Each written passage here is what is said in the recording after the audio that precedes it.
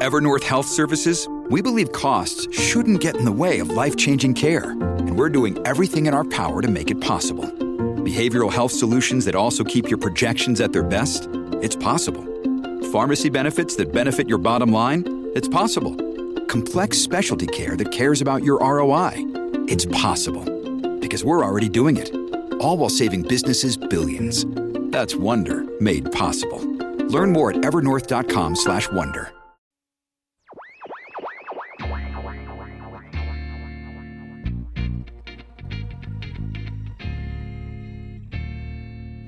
Welcome in, everybody, to the latest edition of Crossed Up. Yes, we're talking baseball, even though it's not back yet, although it will be back in Korea in about 10 days. I'm Anthony Sanfilippo at AntSanPhilly on Twitter, joined, as always, by our Phillies beat writer, Bob Wankel. How you doing, Bob? I'm okay. Good to talk to you. It's baseball talk without a baseball season, and it's going to be a while, even optimistically, before we have baseball. And so we did do something a little bit different with this episode. I had an opportunity to talk to Matt Breen, Phillies beat writer for the Philadelphia Inquirer, and we're recording this on Thursday afternoon. Matt and I spoke earlier on Thursday, and we have a 35, 40-minute interview that I conducted with Matt, talking his impressions of what the baseball season might look like, how the coronavirus pandemic has altered the media landscape, both for him specifically and just really the business as a whole, and then some impressions about what the Phillies may look like and what a baseball season may look like if we get to a point where things can resume in somewhat normal fashion. So that will be a big chunk of our show. We'll get to that interview in just a couple minutes. But, Anthony, here we are, and we should be about 2 weeks into this season now. And how you doing without sports, man? Like, I'm struggling. Are you a big replay guy? Are you looking at ESPN and watching the Cal Ripken and the Kerry Wood 20 strikeout games, or are you just completely bored and beside yourself at this point? No, I don't mind some replays. I just don't like seeing the same ones over and over and over again. I kind of like the notion of just picking, and it's funny. I think it was Matt that actually put something in the Inquirer. Yeah, we talked about this story too. Yeah. Did we do it on here, or did we do it on the? Oh, you and Matt talked about it. Matt, yes. Yeah, we both talked about it. Great story. Yeah, so so he did a story where there's a guy who used to be an intern way back in the 90s for Channel 17 who found these VHS, these weren't even VHS tapes, they were old tapes that he converted to VHS that were just going out into the trash of all of these old Phillies games. Even stuff back to the 1980 parade and the World Series and the playoffs.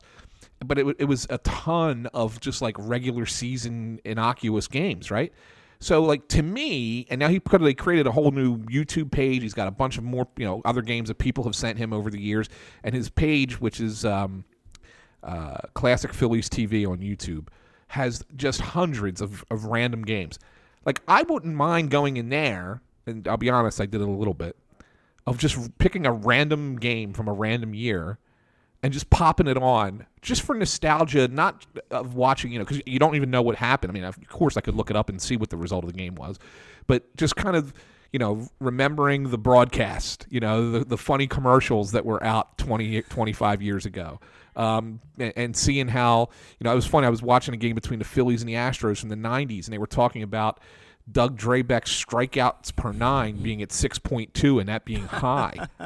Yeah, it was a different game. It's funny. That's kind of cool. So that I don't mind doing. But yeah, I can't sit there and watch all the classic games that I've seen over and over and over again and know the outcome. Yeah, we talked a little bit about it, and we were saying, in addition to watching the baseball, and you'll hear this in a minute, in addition to watching the baseball, it was kind of cool just to see the Bell Atlantic Yellow Pages commercials and James Earl Jones and Today's Man and the companies that don't exist anymore. Right. And the whole thing is kind of cool. It's definitely a trip down memory lane. So I have occupied some of my time taking in those games. And you talked about Doug Drabeck and K per nine. There was a game that I was watching. It was an early April game between the Phillies. Well, actually, I guess it was late April. It was Phillies-Dodgers, 93. It's a Sunday game at the Vet. And Darren Daulton breaks up a double play. It's like a short chopper by Pete Incaviglia, and there's no shot for a double play here, but like they do a flip, and the second baseman comes to the bag. It's I believe Jody Reed it was, and Darren Daulton just comes in and blows him up. And I mean, if a player did that in today's game to the extent Daulton did, I mean, he came through the bag and he came hard through the bag. There would be like I couldn't imagine how Buster Posey would react to that type of play. Well, you know, like Buster Posey's the reason why we've had the wussification of baseball. and I don't blame him individually, but I mean, what happened to him, you know, and it was because he was a star player at the peak of his career and got blown up and had to miss all that time with that injury. And it's like, well, we can't have this happening to our star players, so we have to prevent this from happening. Cancel. It was the beginning of cancel culture. Yeah. we canceled hard baseball is what we canceled. But yeah, you're right, dude. That stuff was awesome back then. I loved it. Yeah, so what we'll do now is let's get into the interview with myself and Matt Breen from the Inquirer. We'll play that through, and then what we'll do is we'll kind of come back and we'll run through some of what Matt had to say and what we talked about. And Anthony, I want to get some of your impressions too, because I know, having discussed it with you a little bit, I know you have a couple different opinions about some of the topics and kind of a dissenting opinion about a couple of the things that we speak about as well. So let's listen to this interview, and then we will circle back afterward.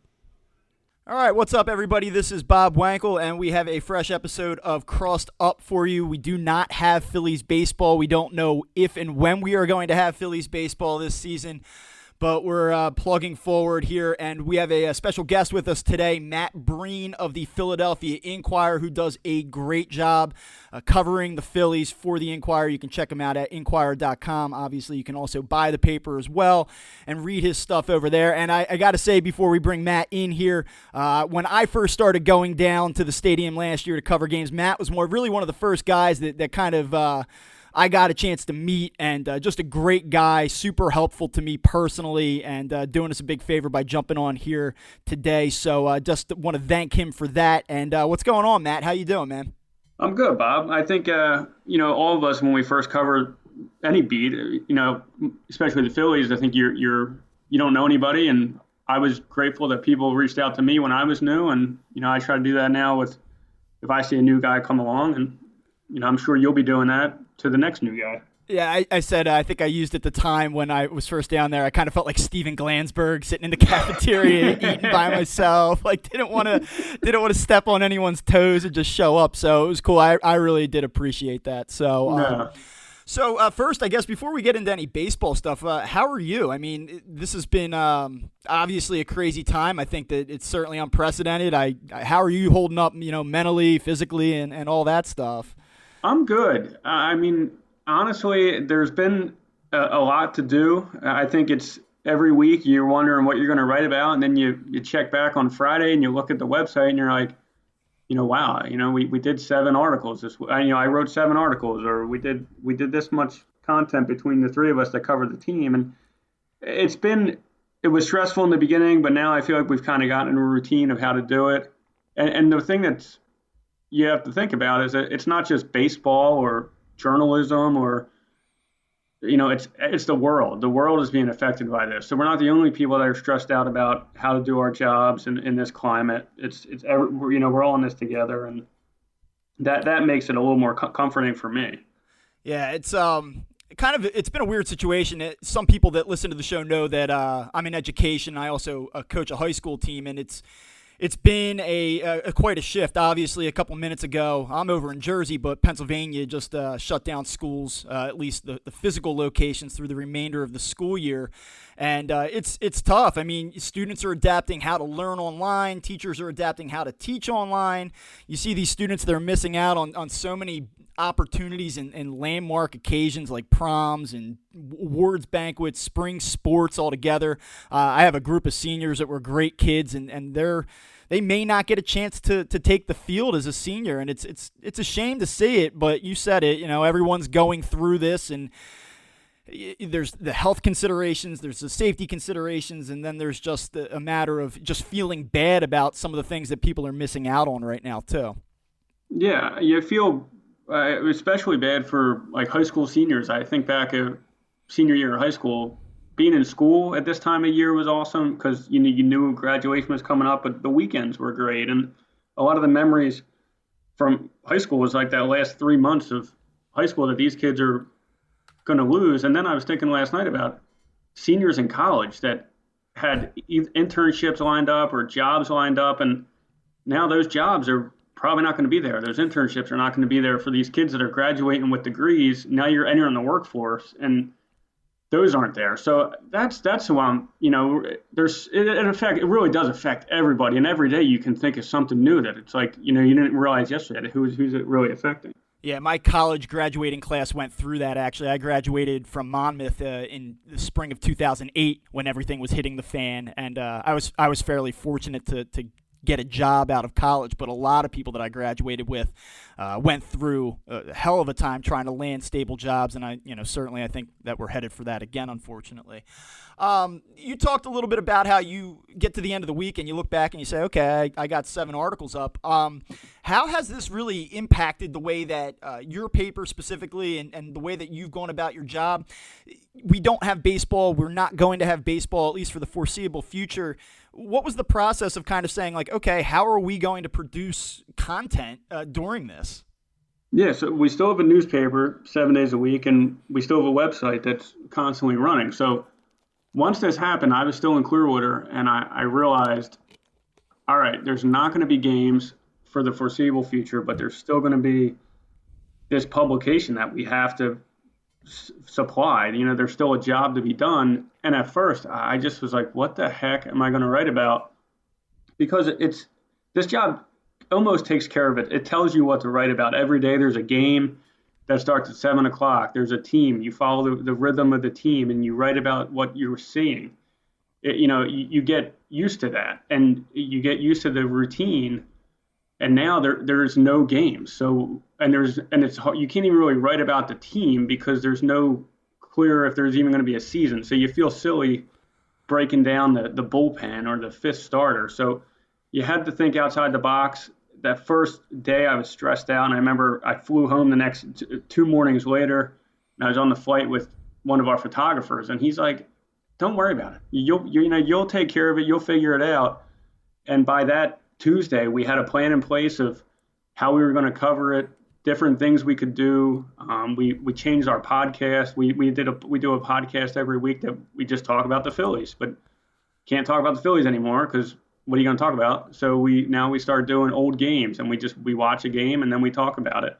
Yeah, so you guys did something on the 1980 in 1980, correct? Yeah, we did one of those games. The 80, and this morning we just did the Matt Stairs game, and okay, cool. It's just something different. Like I think this is testing all of us to be different, to try to tap into a little bit different creative side of your brain that you might not have to use normally because the job really it's so different right now. It takes care of itself normally, and we have series that we're going to start this weekend of different things that we're doing, and because the news is eventually you would think is going to run out of not every day you're going to have Bryce Harper making a $500,000 donation, right, or the Phillies saying the ballpark's closed to the offices. So you can't rely on that stuff. You can't rely on just like coronavirus news getting you through.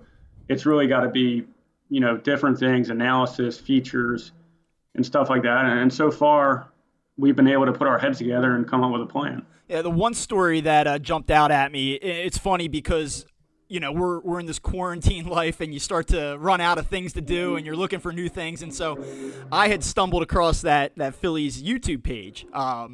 Like maybe 2 days before your article came out about it, I was watching some old clips and I was recording them and putting them up on Twitter. And I mean, the story that you wrote was fantastic. I'm just kind of curious, how did that story come about? And for those that didn't read it, I strongly suggest that you do. I guess it was an old PHL 17 intern stumbled upon some tapes that were going to be discarded and uploaded a ton of old Phillies games to YouTube, and you can go back and watch these games with commercials. And actually, to me, watching the commercials and like the Bell Atlantic and James Earl Jones and all that stuff, that was almost just as interesting as the games themselves. But can you talk a little bit about how that article sort of popped up? Yeah, that was, I was still in Florida when I thought of that. It was like the first night of the season being canceled, and I was on Twitter, and people were, I think, tweeting about old games. And I'd seen that YouTube channel a lot just because I love digging into like Phillies history and looking at old stuff. So I'd seen his channel, but I never had time to really dig into it. And I was looking around and I'm thinking, well, there's not going to be live sports because it's not just baseball that shut down. It's every single sport was shut down. So every single sport is entering an off season at the same time. So I'm like, a lot of people are going to watch old games and they're going to fill the void with old games. And here's this guy. This is the place to go. If you want old Phillies games, it's Mike Rogers' YouTube channel. So I did a little research real quick to find out who he was and how to get in contact with him. I sent him a message on Twitter to follow me. He follows me. We DM'd, and then on Monday or Tuesday morning of the first week of the shutdown, I was back home and I talked to him, and then that story came out of it. So it was just a thought I had, one of those first nights of the season being canceled, of getting in touch with this guy, and then it's like a public service to it's not just a feature on some random guy. It's a good story on this guy, but if you need time to kill and you want to watch stuff, this is the place to go. Go to this guy's YouTube channel. And it was funny, a lot of readers emailing me like, wow, thanks a lot. This guy's channel is great. I haven't seen 1980 the NL East clincher against the Expos since that night, or any chance he has Rick Wise's no-hitter and stuff like that. So it's always, you write these articles because, you like telling stories, but when you can tell a story that, helped people and it gave them something to do, I think that's always, the best part of the job. Yeah, and like I said, you can go back and I would advise people, Phillies fans specifically, to look at the YouTube channel. I mean, some of the games on there, and they're not even all classics. I mean, they just have these like completely nondescript, like April 25th, 1993. It's like a day game and Tommy Green making his fourth start of the season. It's really cool to see, and definitely check out Matt's story as well.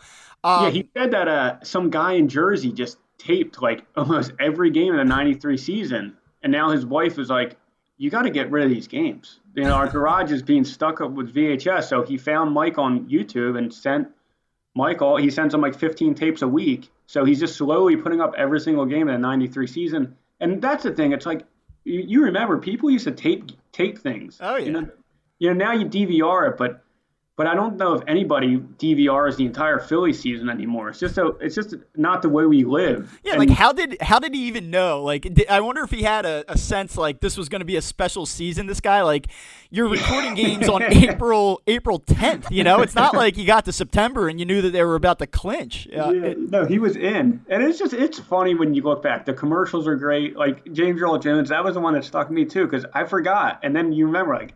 He did that Bell Atlantic commercial forever. Like, yeah. How do they get James Earl Jones? It was that, and that was a pretty big pull for them at the time. And I can't believe that the Yellow Pages spent that much money advertising. There's I think Ed O'Neill, like Married with Children, did some PHL 17 promos, a lot of Today's Man commercials.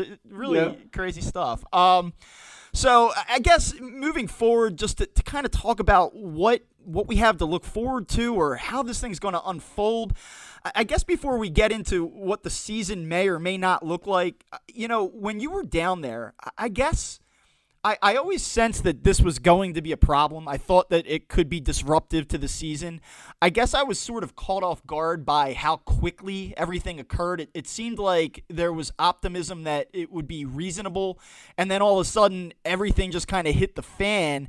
And, were people down there in late February talking about, hey, this could be a real problem? Or did it sort of seem to just grab everybody out of nowhere? There was so much focus on who's going to be the fifth starter and what's the bullpen going to look like. And then, boom, it's like, hey, we're not going to see you for a couple months here. Yeah, it seemed like there was the Sunday morning and there was MLB put out a mandate that the players weren't supposed to sign autographs anymore. And that's when it started picking up some momentum that about the coronavirus. But you still didn't really know what it was. Like, it was like, all right, you just got to be careful. Mm-hmm. No one knew you were going to be locked inside your house for weeks. So that was one day. And then it comes out that they closed the locker rooms. And okay, well, I mean, they're still going to play games, right? Like, this isn't going to be the end of the season. So you just imagine maybe you'd cover the entire season and not have access to the clubhouse, or maybe they would open it up in the middle of the season once this was taken care of. But you still, at least I didn't know how serious of a thing this was. I don't think a lot of the Phillies did. I remember Bryce Harper saying that he still lives his life normal. I think he was, and it's easy to make fun of him now, but I think we were all ignorant. At least, I can speak for myself that when he made that statement, I wasn't like, wow, that's such a ignorant statement. I can't believe he said that. It was like, yeah, I mean, I went that night to the supermarket in Clearwater and just wasn't, scared for my life. And then that night or the next night was when Rudy Gobert tested positive and the NBA got canceled. And then you knew it was like, all right, now it's done. And we went the next morning to Port Charlotte, and we were thinking about, before we left, we carpooled together, a couple of writers, and I was like, they're not going to play today. They're going to cancel the spring training. Season's going to be delayed. There's no way they can play. And then the Phillies were asking us in the dugout when we got there, they're like, what's going on? You guys know? And I was like, I don't know. And they were thinking they weren't going to play. And then they played. During the game, it came down that it got canceled. But it happened so fast. It came up on Sunday. That Sunday is when the autograph thing happened, and by the end of the week, the season was canceled. I mean, the season was delayed and spring training was canceled. I didn't see it coming. It wasn't a point of conversation. Really, we talked on the way to Port Charlotte. This is how much it was not a point of conversation. We talked to Matt Klentak on a conference call about Sir Anthony Dominguez having a setback and what the bullpen looked like without Dominguez. So we thought maybe the season might be delayed, but there was still going to be a season, and the Phillies were going to need to replace Sir Anthony Dominguez. We didn't think we'd be here in April with no idea of when opening day would be. So there's so many different directions that we could take this, and I don't want to take up your too much of your time here, but I guess there are a few things I feel like I have to hit on before we move on. And I guess my question is this. There's no way that any of us can really know what things will look like if and when sports return. Do you think that these recent events are going to fundamentally alter the way that reporters or the media covers teams moving forward? And I guess really when we return to normalcy, whatever that may look like. I mean, do you foresee any procedural changes to locker room access, the way that we go about, and I say we, but more specifically you guys, because you're grinding down there, every single day. Do you think that there's going to be a change in the landscape between how reporters and teams function? The locker room access is interesting, and I think that's going to be determined by what the world looks like. When the season if the season resumes in Arizona next month, then there wouldn't be locker room access. It just you couldn't, just, in my opinion, just based on other things. But say everything is. Well, let's fast forward the next opening day and coronavirus. There's a cure for coronavirus, just for conversations. But what does the world look like? Is everything back to the way it was 3 months ago, or is the world still in a weird state and maybe the clubhouses are closed? I don't know. I think I would think that everything would go back to normal and we would be in the clubhouses doing our job the way we were doing it last April. We're still going to cover the team. We're still going to travel, and I think there's still a need for that to be at every game and to do the job the same way. But there might be some differences of how you talk to players.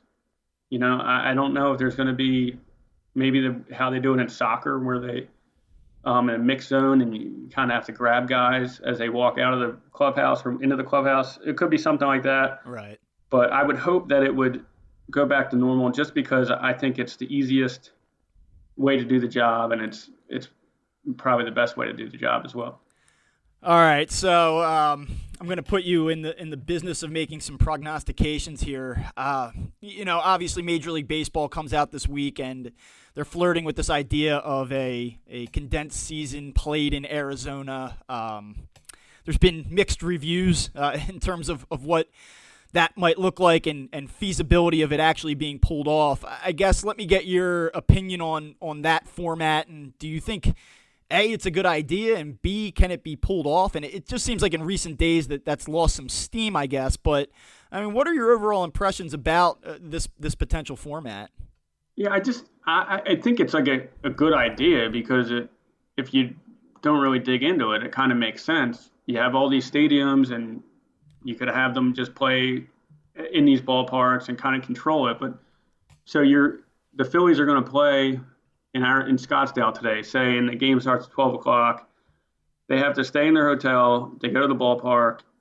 Then they go back to their hotel, and they can't leave their hotel. And they do it again tomorrow and the next day. And they can't do anything besides be in their hotel or be at the ballpark. I just think that just seems impractical. I don't see how you could do that. And then there's other things, like Zach Wheeler is going to have a baby this summer. Mike Trout's going to have a baby this summer. What do those guys do? Do they say, all right, well, I'm going to miss the birth of my child because I have to be in this quarantined ecosystem to play baseball? Or do they leave and go to wherever the birth of their child is, and then they have to be quarantined for 2 weeks before they can rejoin their teams? And then what happens if a guy gets hurt and he has to go do a rehab? Do you leave to go play in a rehab game somewhere, and then do you come back? And it's just, there's so much that goes into it. And then it's not like the only people at the game are just the teams. There's the teams, there's the umpires, there's the coaches on the team, there's the clubhouse attendants on the team, there's the grounds crew. So are all of these people for 30 teams going to be staged in hotels that have to be quarantined? And then do the hotels have any other guests, or do they just have baseball players? It's just, yeah. And you also wonder if somebody does get infected, what are the repercussions of that? Yeah. And I just, as much as I want to see baseball come back, as much as everybody wants to see baseball come back, I first read the story and I said, okay, like this is weird, but I could be into this. It sounds good. But then you start to think through some of the things that you're talking about. And you mentioned Zach Wheeler. I believe he came out in the last day or two and kind of had spoken about that, saying like, yeah, I don't know if I'd be down for that, more or less.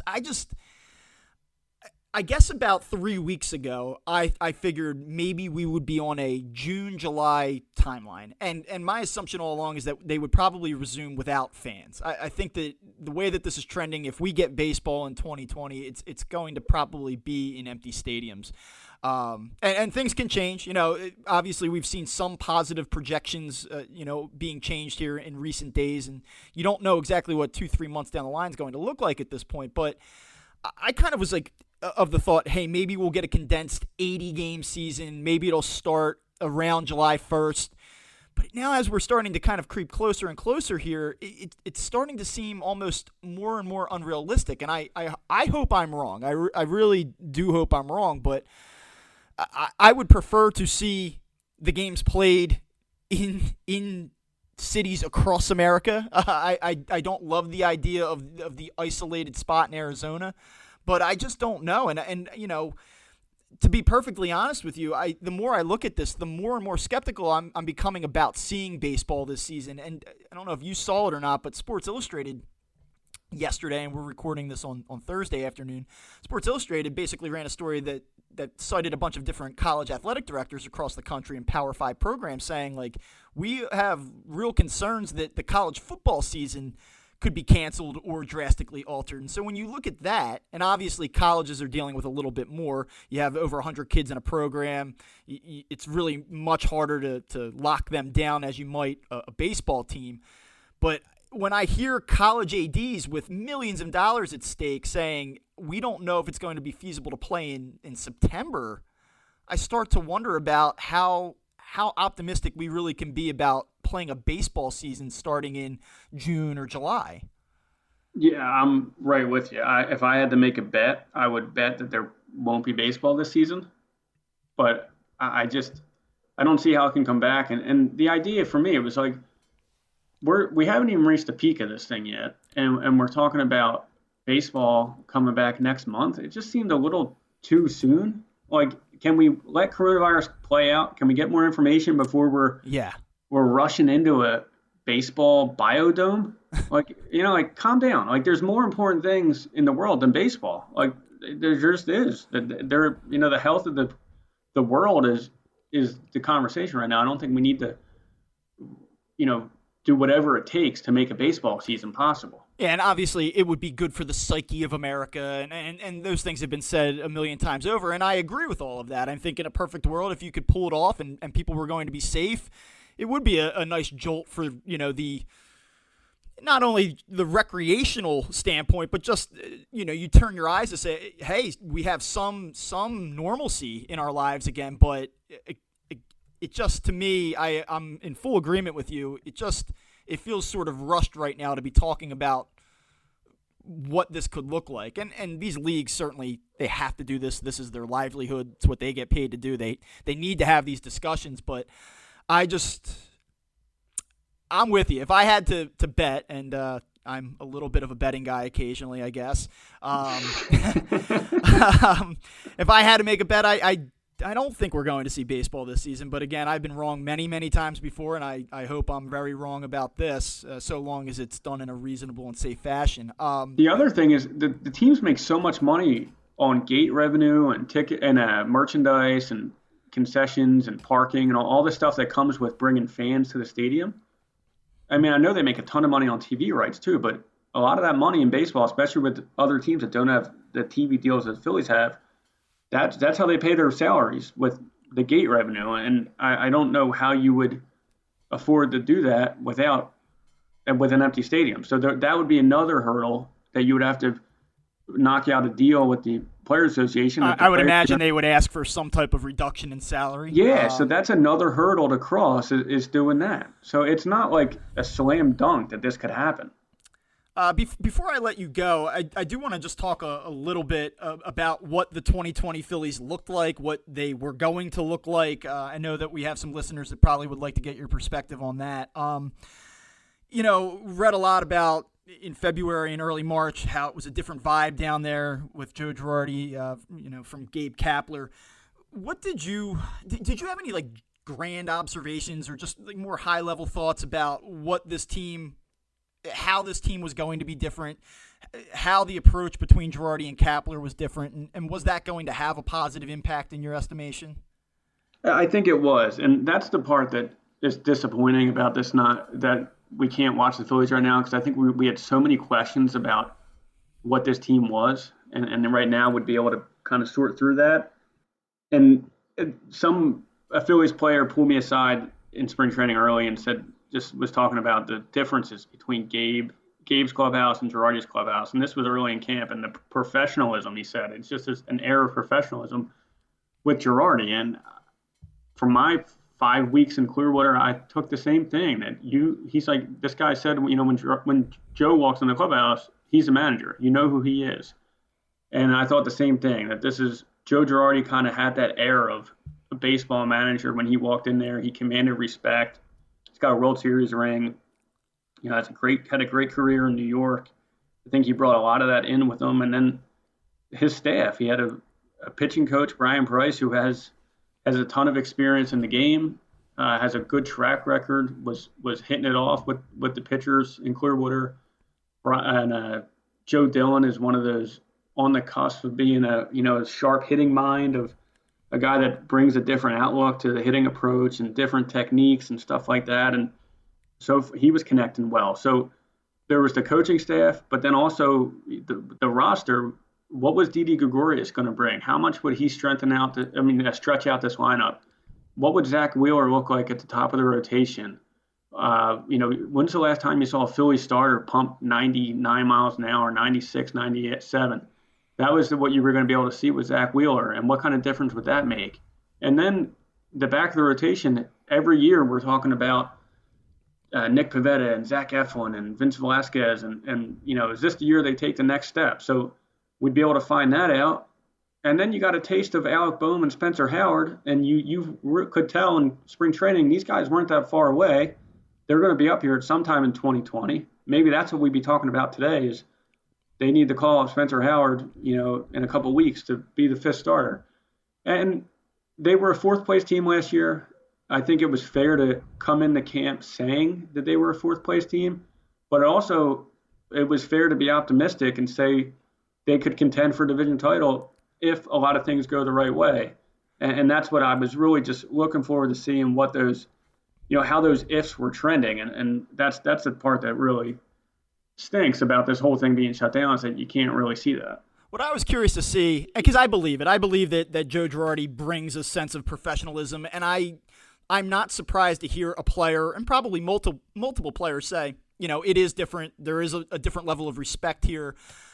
Part of me does wonder, though, how much of that is sort of revisionist history. Like, I know that guys talked last year that there was a little bit of a lack of accountability, and I know that this wasn't just like, hey, now that Gabe's gone, we can say how we really feel. Like, I think that a lot of these thoughts and a lot of these feelings existed in 2018 and 2019. But, like, I do wonder how convenient it is after the fact to say, like, hey, we underachieved last year, or we didn't meet our expectations.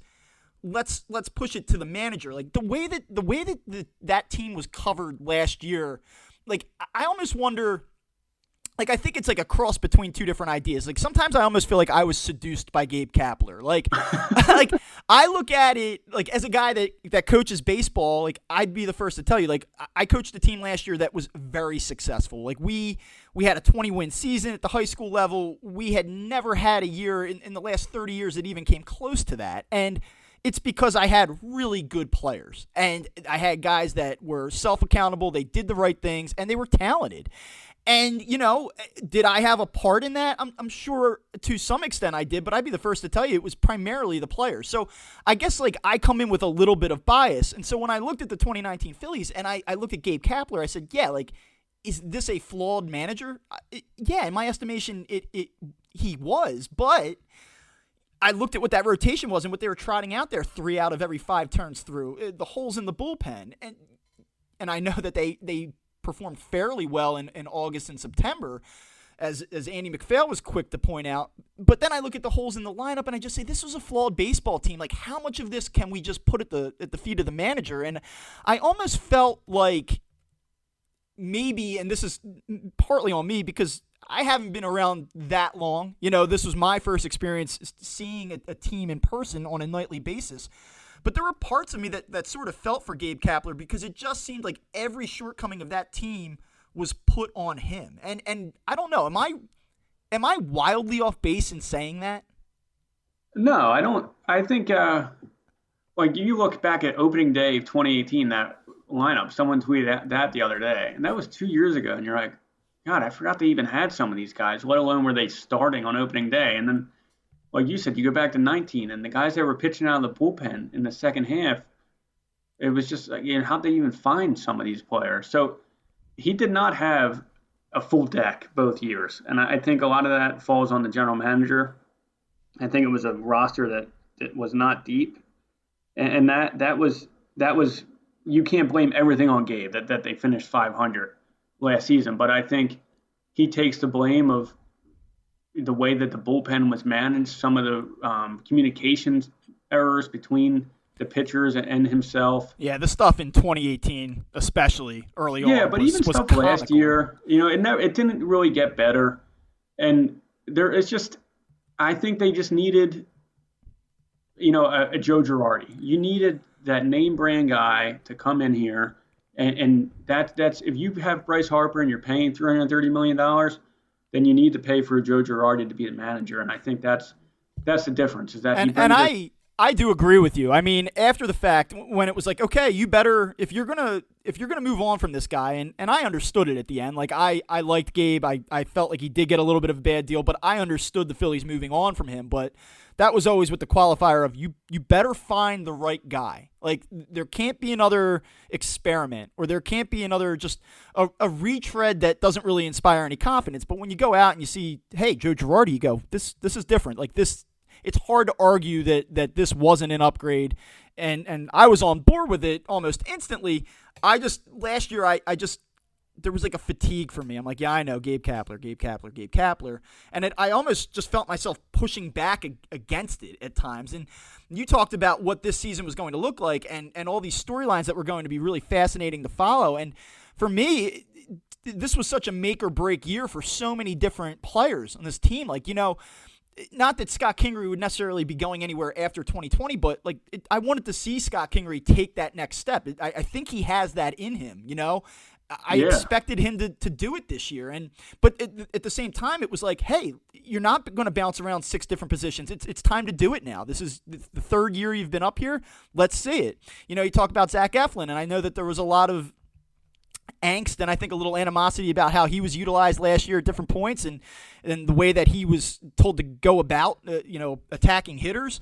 Okay, Zach, let's see it now. And the Nick Pivetta, Vince Velasquez situation, it's time to do it, and that to me was the thing that I was really looking forward to seeing. I had some hope that they would be a competitor in the NL East and in the NL wildcard picture at the very least, but I was really curious to see how some of these younger players that have been around now for 3-4 years we're really going to go in one direction or the other after this season, and now we may not get that, and this team is loaded with questions, and I'm curious to see if we don't get baseball this season and those questions aren't answered on the field, how is this going to look going forward? And that's the shame of it. Yeah, and that's a great point you brought up about Eflin and Scott Kingery, and it's like that. Is Gabe Kapler to blame, or you were going to find out if that was just, a storyline that Scott Kingery's bouncing around all these positions. That's why he's struggling at the plate, or because you want to and as a fan, I think we do this, right? You want to believe that it wasn't the player because you still have the player and you have hope in the player and you want the player to do well. So it's easy to kind of just say, well, it was the way that he was utilized. That's not to say that there's not truth in that. I wouldn't be surprised if it was completely true, totally. But and that's what we would have been finding out right now. Before I let you go, last question. JT Realmuto, Phillies cannot negotiate with him. Things have been kind of shut down on that front. Do you, I guess I'll ask, do you have any sense, from what you've heard? Is there going to be an issue trying to re-sign him moving forward? And I guess if you really don't have anything firm on that, then just what do you think? I'll ask you to make a guess on that. Do you foresee him with this team moving forward? I think they keep him, and the reason why is John Middleton. John Middleton loves JT Realmuto. Middleton wrestled in college at Amherst. The two things, obviously he's a businessman, but his personal life, he grew up as a diehard Phillies fan before his family took over the team, and he loved to wrestle, and he's obsessed with those two things. And JT Realmuto comes from a wrestling royalty in Oklahoma. His uncle was a 2-time Olympic gold medalist. He's one of the all-time American wrestlers. JT wrestled, probably could have been an Olympian wrestler if he didn't focus just on football and baseball when he went to high school. His other uncle was a big-time wrestler. The Smith family. It's like this, if you know wrestling, you know the Smiths. And that has Middleton, ever since JT's been around, has been, almost obsessed with that, with talking wrestling and the way that JT plays the game. I wrote a story last week that Bryce Harper calls JT Realmuto his favorite player, but if there's a second biggest Realmuto fan, it's John Middleton. And if you're a free agent and you need a contract offer from the Phillies, who do you want in your corner? You want Bryce Harper, the guy that's making $330 million, whose voice carries a lot of weight, and you also want the guy signing the check. So I don't think the Phillies will let him, if say they can't negotiate a contract the rest of the year, he hits free agency, I don't think they let him walk, because you would be really letting down Bryce Harper, and John Middleton would be losing the guy that he wants to keep the most as well. That's good stuff. All right. Well, Matt, I appreciate it. It kept you a little bit longer than I said I would, but I really do appreciate you jumping on. Yeah, I'm sure you're not doing anything at all over there. Yeah. So thank you so much for jumping on. I truly appreciate it. Thanks a lot, Bob. Take care. You too. All right, so that was my conversation with Matt Breen. Again, thank you to him for jumping on with us. Anthony, there was a lot covered there. I really wanted to focus a little bit less about the 2020 Phillies, just because there hasn't been so much happening with them in recent weeks. We touched on, obviously, JT Realmuto at the end. Matt and I are kind of in agreement that they have to get something done with Realmuto. But really, more so, I wanted to focus on how the coronavirus has impacted media and really his day-to-day job and what he's going through right now. And also wanted to talk a little bit about what he felt like the 2020 season may look like. And him and I were both on the same page in that we liked the idea initially of going to Arizona and then playing this condensed, wacky type of season. It would be great for the psyche of America. It would be compelling television for sure. But when you go through the logistics of what that could possibly look like, and Matt referenced, both Mike Trout, Zach Wheeler, guys like that having children or expecting to have children in the next couple months, really is it feasible for this type of thing to unfold? So let me ask you and get your opinion. What was your initial impression of the plan for Major League Baseball to possibly open a condensed format season sometime in May or June in Arizona? I was cool with it. I didn't like the notion. I know there was some conversation about shortening the game to 7 innings. For what reason, I don't understand. I mean, is that Manfred just trying to get his quicker game thing across when people are paying attention? I don't know. I think if nothing else, that devalues your bullpen, because now if you have a starting pitcher who goes 5 innings, how many relievers do you really need to get through a 7-inning game? Do you think it just is a situation though where you say, listen, what's going on is unprecedented. It has to be so. The fact that we're even getting games in, it doesn't matter if they're 7 innings, 9 innings. So what if it's unconventional? If there was ever a year to just use trial and error, I'm okay. I'm okay with that, Bob, for most things. But what's the benefit of this? Like, what are we trying to do? Well, it wasn't the idea. I mean, I think that there was an idea of like, hey, maybe we can increase the amount of doubleheaders played, and then this way it's a little less strain on the players. So now we're looking at 14 total innings as opposed to an 18-inning doubleheader. I don't know. Again, if you wanted to, maybe okay. Then you know what? I would compromise. I still don't like it, but I would compromise and say on doubleheader games you go 7 innings, but the rest have to be 9. Okay. Right? Well, I think that's what they do in the minor leagues anyway, right? So I wake up the other day and I see the article by Jeff Passan from ESPN and I go, this is awesome. I said, let's do it. You know, we need this. Like, America needs a distraction. And Matt and I talked about this. And the safety and health of the greater good is the priority here. So, but when we can proceed and it be reasonably safe, America could really use this. But the more that you start to go through the logistics of it, the more complicated it gets. And one of the things that Matt touched on was the idea of revenue. And you look at baseball, and it draws a significant amount of its revenue, not just from local and national TV rights, but from your gate receipts and your concessions and the amount that's generated at the ballpark every single night. You know, owners are going to be taking a huge hit in this situation. And, you know, what does that mean for player salary? Like, there's just so many things that would have to get worked out. Not just with logistics, having team employees, you know, keeping people isolated, but then also how do you figure out the money and the financial aspect of this as well? Yeah, so let me take 2 points here. First, let's look at the financial end of things. To me, it's pretty cut and dry. If you're not playing, you're not making any money.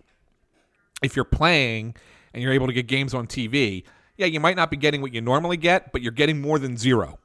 But right? How palatable is that to a player to say, hey, listen, I'm basically going to seclude myself from my friends and family for the next, I don't know, let's say 3 months, in a 3-month season.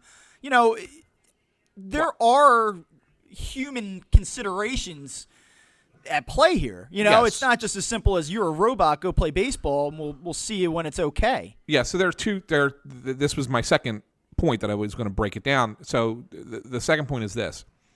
One of 2 things has to happen, I think, logistically, in order to make it work, and I think it certainly can. One, you either allow guys to bring families with them, to stay with them in the hotel or wherever you're putting them up, okay?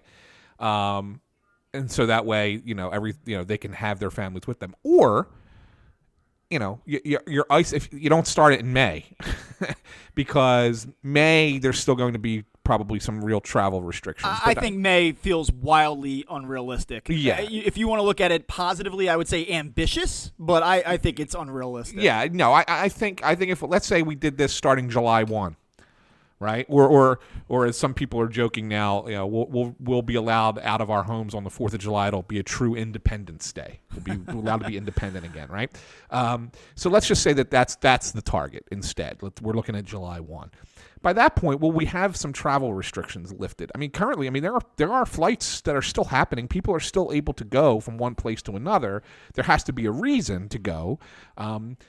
So I would think that if it's worked out with the federal government, that if players need to go attend to their family, I mean, like if Mike Trout's wife or Zach Wheeler's wife is about to give birth and they need to come out and go stay with them for a week or 2 weeks and they have to miss a handful of games, that is what it is, right? I mean, and that would be allowed. That should be allowed. I mean, you can't restrict them to not being able to see their family or be with their family at a time of need. So I think those things would have to be included. And I think if they are, if there are a little bit of freedoms built in for the players, as far as that's concerned, I think they would be less piqued by the notion of, being confined to one state for the next 3-4 months. So, Matt and I are talking, and I say, hey, what do you think? What do you foresee happening? He says, I think it's kind of, if he had a bet, he said, he feels like it's more likely than not that we do not see baseball in the I don't know if I said that right, but you get the point. We probably aren't going to see baseball in 2020. That's his sense. If he had a bet on it. Not that he feels that with any certainty, but that's kind of where he's leaning. And I tend to be in agreement with that. But, you and I talked before we jumped onto the show, and you made some pretty good points.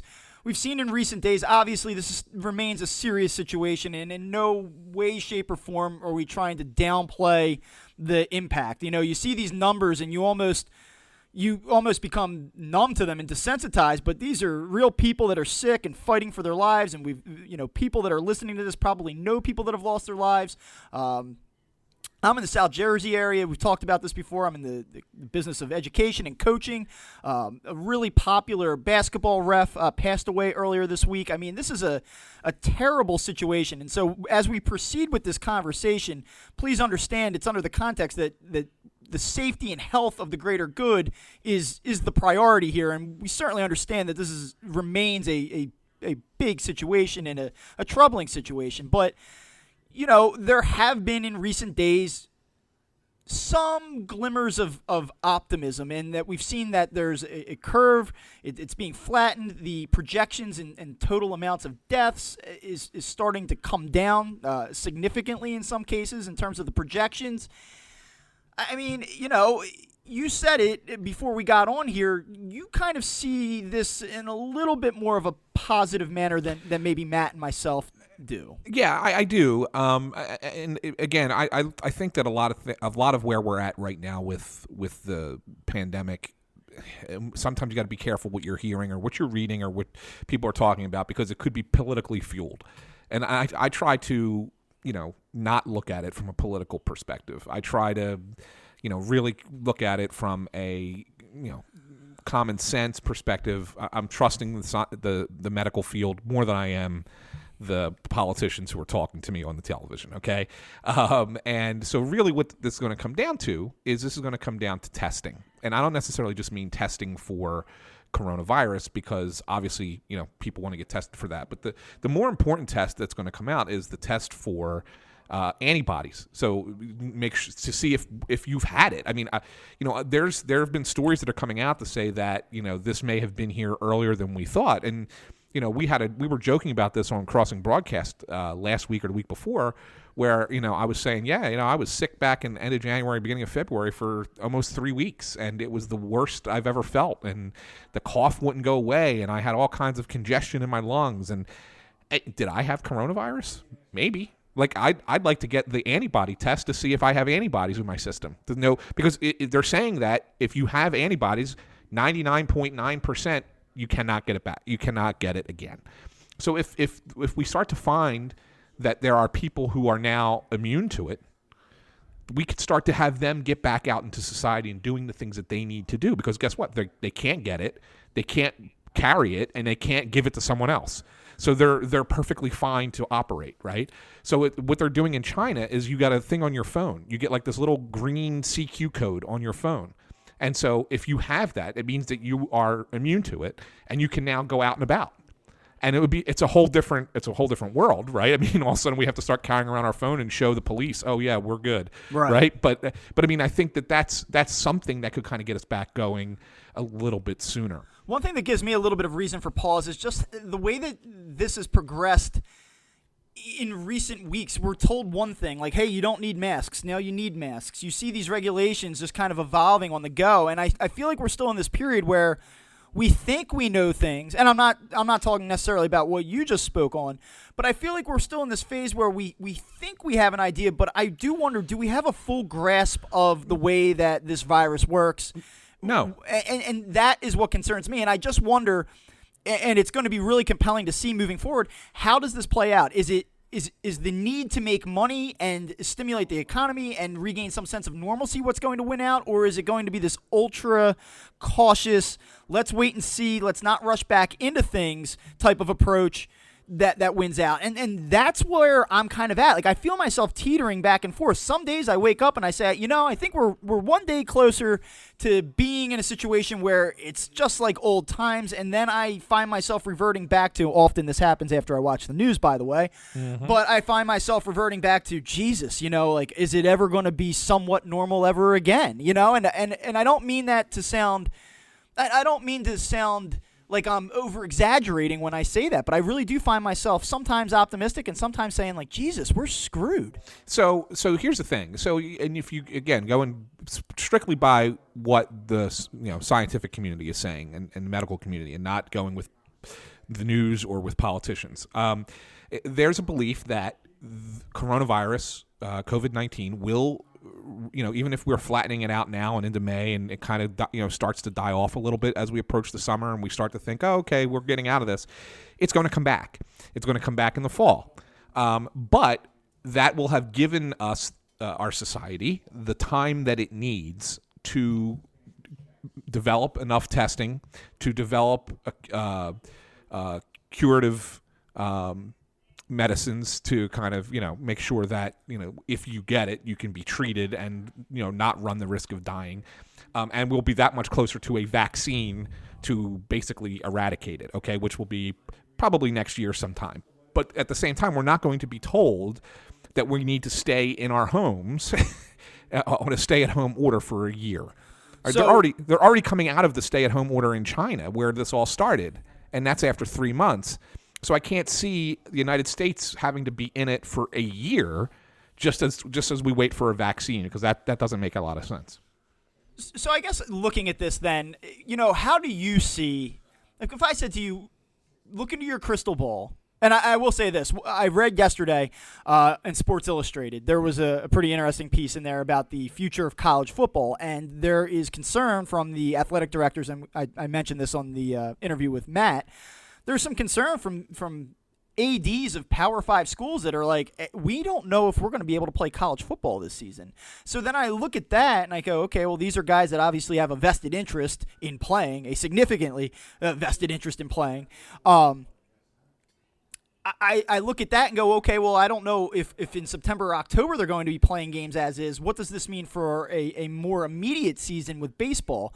So, like, that's where my lack of optimism kind of comes into play. It's just hard for me right now to see everything opening back up to the point where we can get these guys on the field.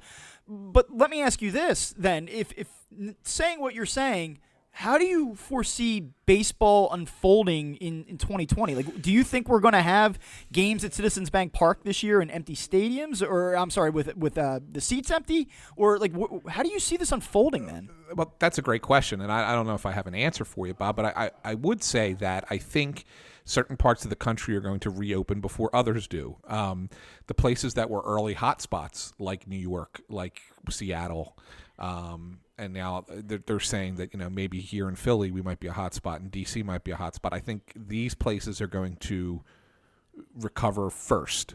That doesn't mean that it's not going to be bad. It just means that we're going to be getting back to normal before other parts of the country where it didn't hit in early March. It didn't hit until this week or next. I mean, there's still 5 states out there who don't have stay-at-home orders in the central part of the country, just because a little bit more wide open, a little bit less population, and it really hasn't gotten there. Like Nebraska and South Dakota and Arkansas, those states, they don't have a stay-at-home order right now.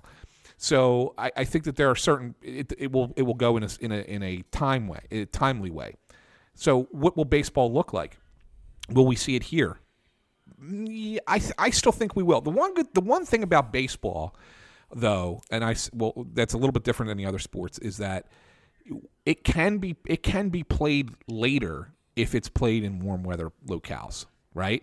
So if baseball wanted to, could it sit there and say, we might not start the season until late July or August, but by that point we could play in Arizona, Florida, Southern California, and we can go into October, November, even the beginning of December if need be, and not have to worry about bad weather. And I think that it has the luxury of being able to stretch itself out. I don't know if to play a shortened season. I don't know if you have any specific talking points about the Phillies that you want to hit on, but let me get into this because I think that this is really an interesting conversation and something that hasn't been talked about a whole lot. If you play a condensed season, let's say, for instance, I'll map out two different scenarios, and you can tell me, because I have an opinion about this as well. Scenario A. Scenario A is that the Phillies come back 4th of July, and they play in empty stadiums, but the schedule kind of plays out in normal fashion. It's an 80-game season. You're traveling. You have your home games. What does that do for a team in general, playing half the length of a season and still having a pretty even split in your home and road games? That's scenario A. And then scenario B is, let's say they decide to go with a specific region like Arizona, and you're playing games out over a 3-4 month course without travel, without normal contact, without the normal ebb and flow of a season. I know there's no way of knowing this for sure, but how do you think that those dynamics will alter the course of the season? Like if I would have said to you, hey, listen, opening day is March 26th, they're going to play 162 like they always do, and everything is normal here, you and I are talking about the Phillies as a 3rd, 4th place team, and you might be talking about other teams as being clear-cut favorites. But so, how does this just complete clusterfuck of a schedule impact what might play out on the field? I would say it would have to. Let's look at your first case scenario where you talked about option A, and it's a half of a season, right? It makes me think back to 1981, Bob. I know that's a little 4 years before I was born, a little bit before your time. Yeah. But they played a 107 game season in 1981, and it was weird. Because and I'm not saying that this is what they're going to do, but that was when they had the strike and it broke up the season. But that what ended up happening was they had two halves, basically two shortened seasons. One season that was 55 games and another season that was 52 games. And they took the winners of the first half of the season and the winners of the second half of the season, and they made them play in what was a best-of-5 division series before you got to the NLCS, and then obviously the World Series. Now, of course, this was in a time when only 2 teams from each league made the playoffs, right? So what do I see? I don't see that. I don't see them splitting it up into short seasons, but I do see them saying, that was the year Montreal beat the Phillies in 5 games, right? Yeah, five games. Yep. Steve Rogers outdueled Steve Carlton in Game 5. But nevertheless, what I think that teaches us is that a lot of teams were in it because it was such a short year. Like there were a lot of teams that had a chance that maybe you didn't think had a chance. So a team like the Phillies, who we thought, all right, they might be 3rd or 4th in the division, they maybe have a better chance because they don't have to make it a 162 game. They're like a speed horse, right? You get out early, right? Exactly. And then right. You don't need to run the full distance of around the track. Like you talk about things finding their level over time. The law of averages. I just think if you condense the season, it's certainly more advantageous for a team that maybe isn't as talented. So I look at that and I am in full agreement with you. If you go from 162 and you drop it down to, let's say, 75, 80 games, it's to me less time. Less time for things to go wrong, more likely that flukes can happen. And not that the Phillies are so inferior that they couldn't hold up in a 162 schedule, but I think that the less games you play, the more likely you're inviting parity. Yes. Yeah, but it also will make the games at the beginning of your season much more paramount. We always have that conversation with, oh, it's only April, oh, it's only May, and you don't really start to worry about it until, after Memorial Day. But now if you're starting a season on the 4th of July, you can't say, oh, it's only July. Right, yeah. like those games matter, like right off the bat. And so those games are going to be really important right away. So that's an interesting thing. And then I also feel like if you were confined to one location with less travel, I think that benefits a lot of the Western teams, in all honesty, because a lot of times you would get an advantage playing a team from, out west when they're traveling, because they tend to go on longer trips and they have to hit more cities so that they're not constantly in the air, because it's not easy to get from one city to the other. So I think that you might see those Western teams be a little bit better, because where are you traveling? If you're stuck in one state and everything's within 50 miles, it's an hour bus ride or whatever. So I think that's an interesting perspective too. And do you, in a shortened season, do you stay divisions? Do you stay with, your how are you making that schedule so that it makes it so that it's worth staying in your division? Or do you just sit there and say, we're a 15-team National League, everybody's going to play each other 6 times, and the top 6 teams are going to the playoffs, or 7, whatever. Right. Yeah, that's obviously a possibility. I could see a situation where they scrap the traditional format in its entirety. I think that anything, especially if you're talking about it being in Arizona specifically, I think you almost have to start from scratch and say, forget what we knew previously. How can we build this thing to make it as efficient and as logical as possible? And so I could see a complete realignment in that scenario. The other thing to consider is minor league systems and depth. And I would be lying to you right now if I told you what a condensed season and expanded rosters, let's say they move to a 30-man roster.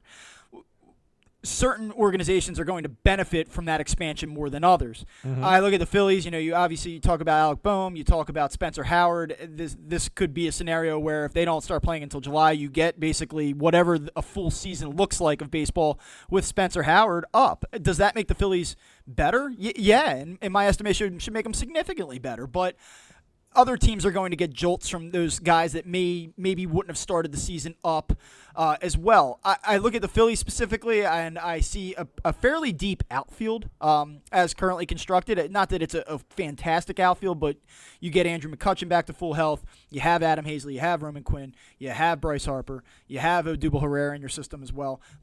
To me, the outfield and the depth that the Phillies have in the outfield, that is a plus for them. But I don't know. In the infield, I still think they're very thin. The starting pitching's very thin beyond Howard. He's probably the only reinforcement that's really currently in the organization that you would say could bolster that rotation. The bullpen still has flaws. I don't think that there's minor league guys that can really that are on the radar right now where you could say, yes, this guy possesses the skill set and he's at the point in his progression as a minor league player that he could step in and really fill out the major league roster in 2020. So I guess to make the larger point, it's just if they do expand out the rosters a little bit, I'm curious to see which teams will strongly benefit from that.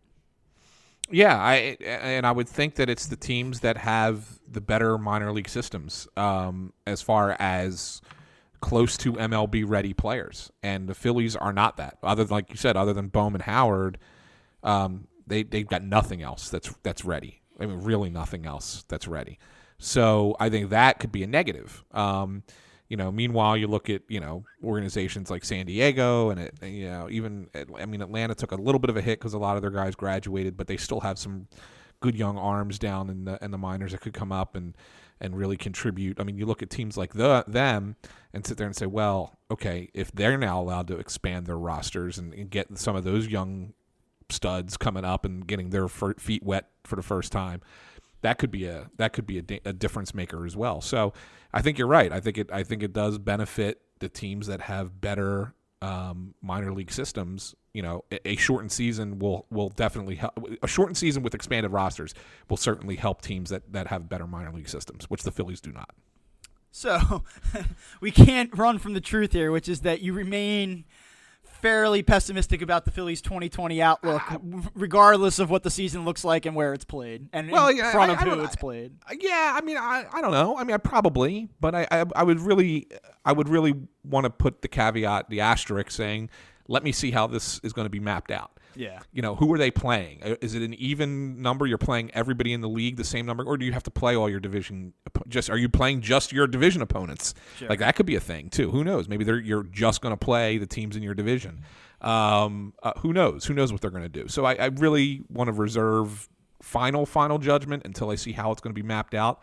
But yeah, talent-wise, I still think that they're third or fourth. I'd still put them fourth. I think that the Mets, the Braves, and the Nationals are all still ahead of the Phillies in the division.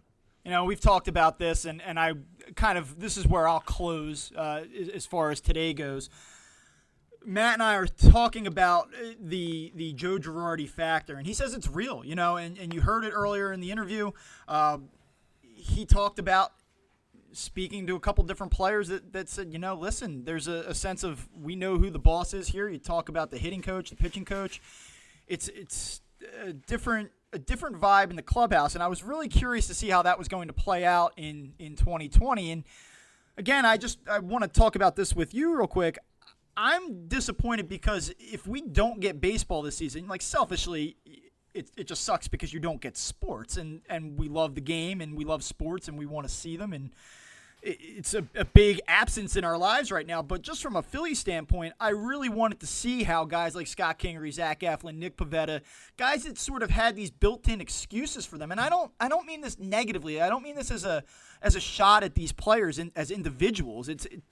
But I look at this and I say, Gabe Kapler took a ton of crap, and a lot of it rightfully so over the last 2 years. I think that you can kind of step back and look at what happened to the 2018-2019 Phillies, and he does deserve his share of blame. But you look at some of these players faltering, these young guys, like, you're not so young anymore. Now you're 3-4 years in some cases with some pretty important swing players that I think are going to dictate whether the Phillies are a middling sub-500 type of team or maybe a little bit better than what we had initially thought. And it's a shame because you're not going to get that fact-finding mission if they don't get on the field this year. It's a year of discovery, in my opinion, where you really are going to find out, like, what are these guys? Like, could Scott Kingery hit 245 this year and still turn out to be a perennial all-star down the line? Yes.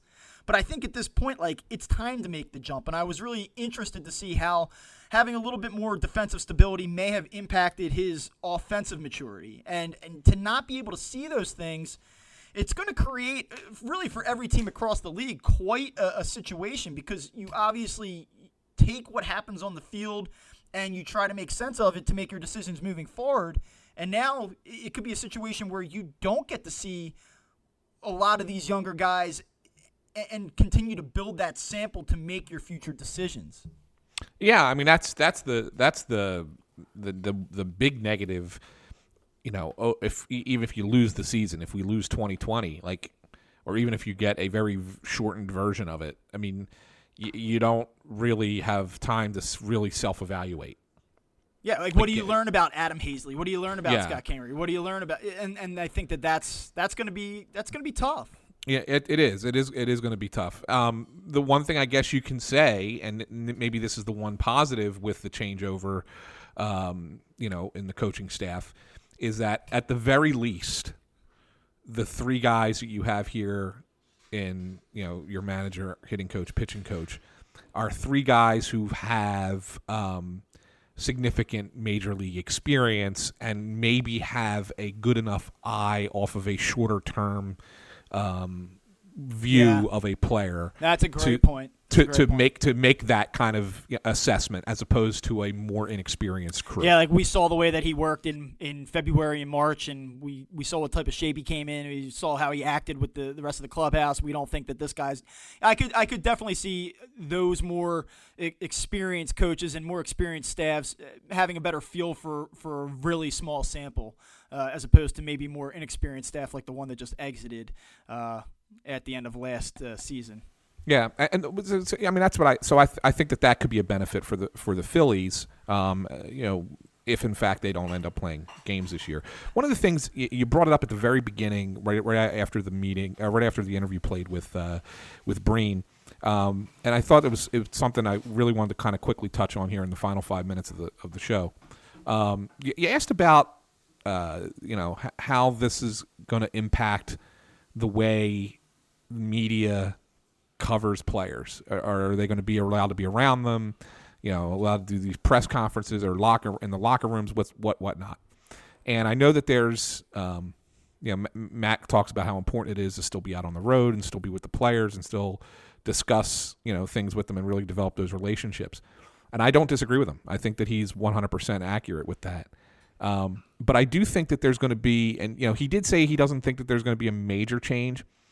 I kind of do. I think that there is going to be a change. I don't know if it's going to last into 2022, 2023, but I think for a good year or so, I think that what they're going to try and do is they're going to try and make it so that there's more control and teams control availability and he when had you suggested can talk to players. He had suggested the zones that you see. I guess Yeah. soccer does this where you're not necessarily in the locker room with them, but you get them on the way in or the way out, Yep. and they kind of Yeah. you flock to certain players. And he did say that he could envision that type of situation. And I'll tell you what. I don't hate that because that kind of brings it back to the way it used to be a little bit. Yeah, you're not in the locker room, but if a player's standing, if you have 10 players standing outside and say, all right, this is the area you go into to talk to them, as the writer or the reporter, even if you're a TV guy, you can go to who you want to go to. And that's the way it used to be. It used to be that you picked who you wanted to talk to. And a lot of times you got into, one-on-one conversations with guys because the rest of the group is talking to somebody else. And that's how you got really good information, really, detailed stuff from players, and the like. Where it's been now, it's like a we control everything and we shuttle you like sheep from one thing to one stall to the next, and that kind of sucks, right? Because you don't really get that opportunity. So I think that the making more guys available at the same time and forcing us to choose who we want to talk to, I think gives you a better, better opportunity to get good reporting, which I think sometimes is lost in the shuffle in all sports because of the way that it's managed. It'll be, I think, I know to the common fan, not the most pressing issue, but I think that'll be something to really keep an eye on. I'm curious to see when we get back to sports, how media companies react. How do policies change? How does the coverage of the sport change? How do the leagues dictate to the media how the coverage goes? I think that there's just a lot up in the – certainly a lot's up in the air right now, but I think it's going to be pretty compelling to see how that aspect unfolds in a condensed season this year or, in a more normalized season moving forward, whether that be 2021 or 2022. So – definitely something worth keeping an eye on. I don't know about you, man, but I think that's about it for me today. Yeah, I think it's good. I think that our plan moving forward will be kind of just taking a wait-and-see approach as we get information. If there's talking points, there's new things to kind of hit on. Certainly you and I will both jump on here and discuss those. Hopefully we have baseball to talk about soon. Hopefully we have things to talk about in terms of player personnel and just actual baseball news rather than speculating on what might be or what might not be because, obviously this is really tough and it flat out sucks. There's really no other way to say it. No, it does. It sucks. It's terrible. It's terrible in a lot of different ways right now. So I'm Bob Wankel, Anthony Sanfilippo alongside me here. This is Crossed Up. Anthony, make sure that I don't miss any of these. We have Crossing Broadcast. They just released an episode of that on Wednesday night. I believe the maestro, Kyle Scott, jumped in with Russ and Kevin Kincaid. I was stunned. I know. I we saw were the both supposed feed. to be on. Yeah. We were both supposed to be on. We couldn't be on. Other things took us away from being on there. And I was like, oh, well, that's all right. Kevin and Russ will be all right by themselves. And then I just kind of at the very end, like around 9:15, I popped on Facebook. I was like, let me just see if they're still going. And I saw Kyle, and I was like, whoa. So you saw a ghost. Yeah, so Crossing Broadcast, make sure you check that out. Kyle has some pretty strong thoughts about the coronavirus and media, and so you can definitely check that out. You have It's Always Soccer in Philadelphia with Kevin Kincaid. Obviously, Snow the Goal, you guys were crushing it and still are crushing it, but you guys were building a ton of momentum with that podcast right before everything kind of hit the fan. I know you guys are still going strong, though, which is good stuff. What else do we have? Crossing Broad FC, is that still a thing? I don't know. I don't know. If it is, definitely listen to that as well. All right, so thanks for tuning in. Hopefully we talk to you guys soon, and be careful out there.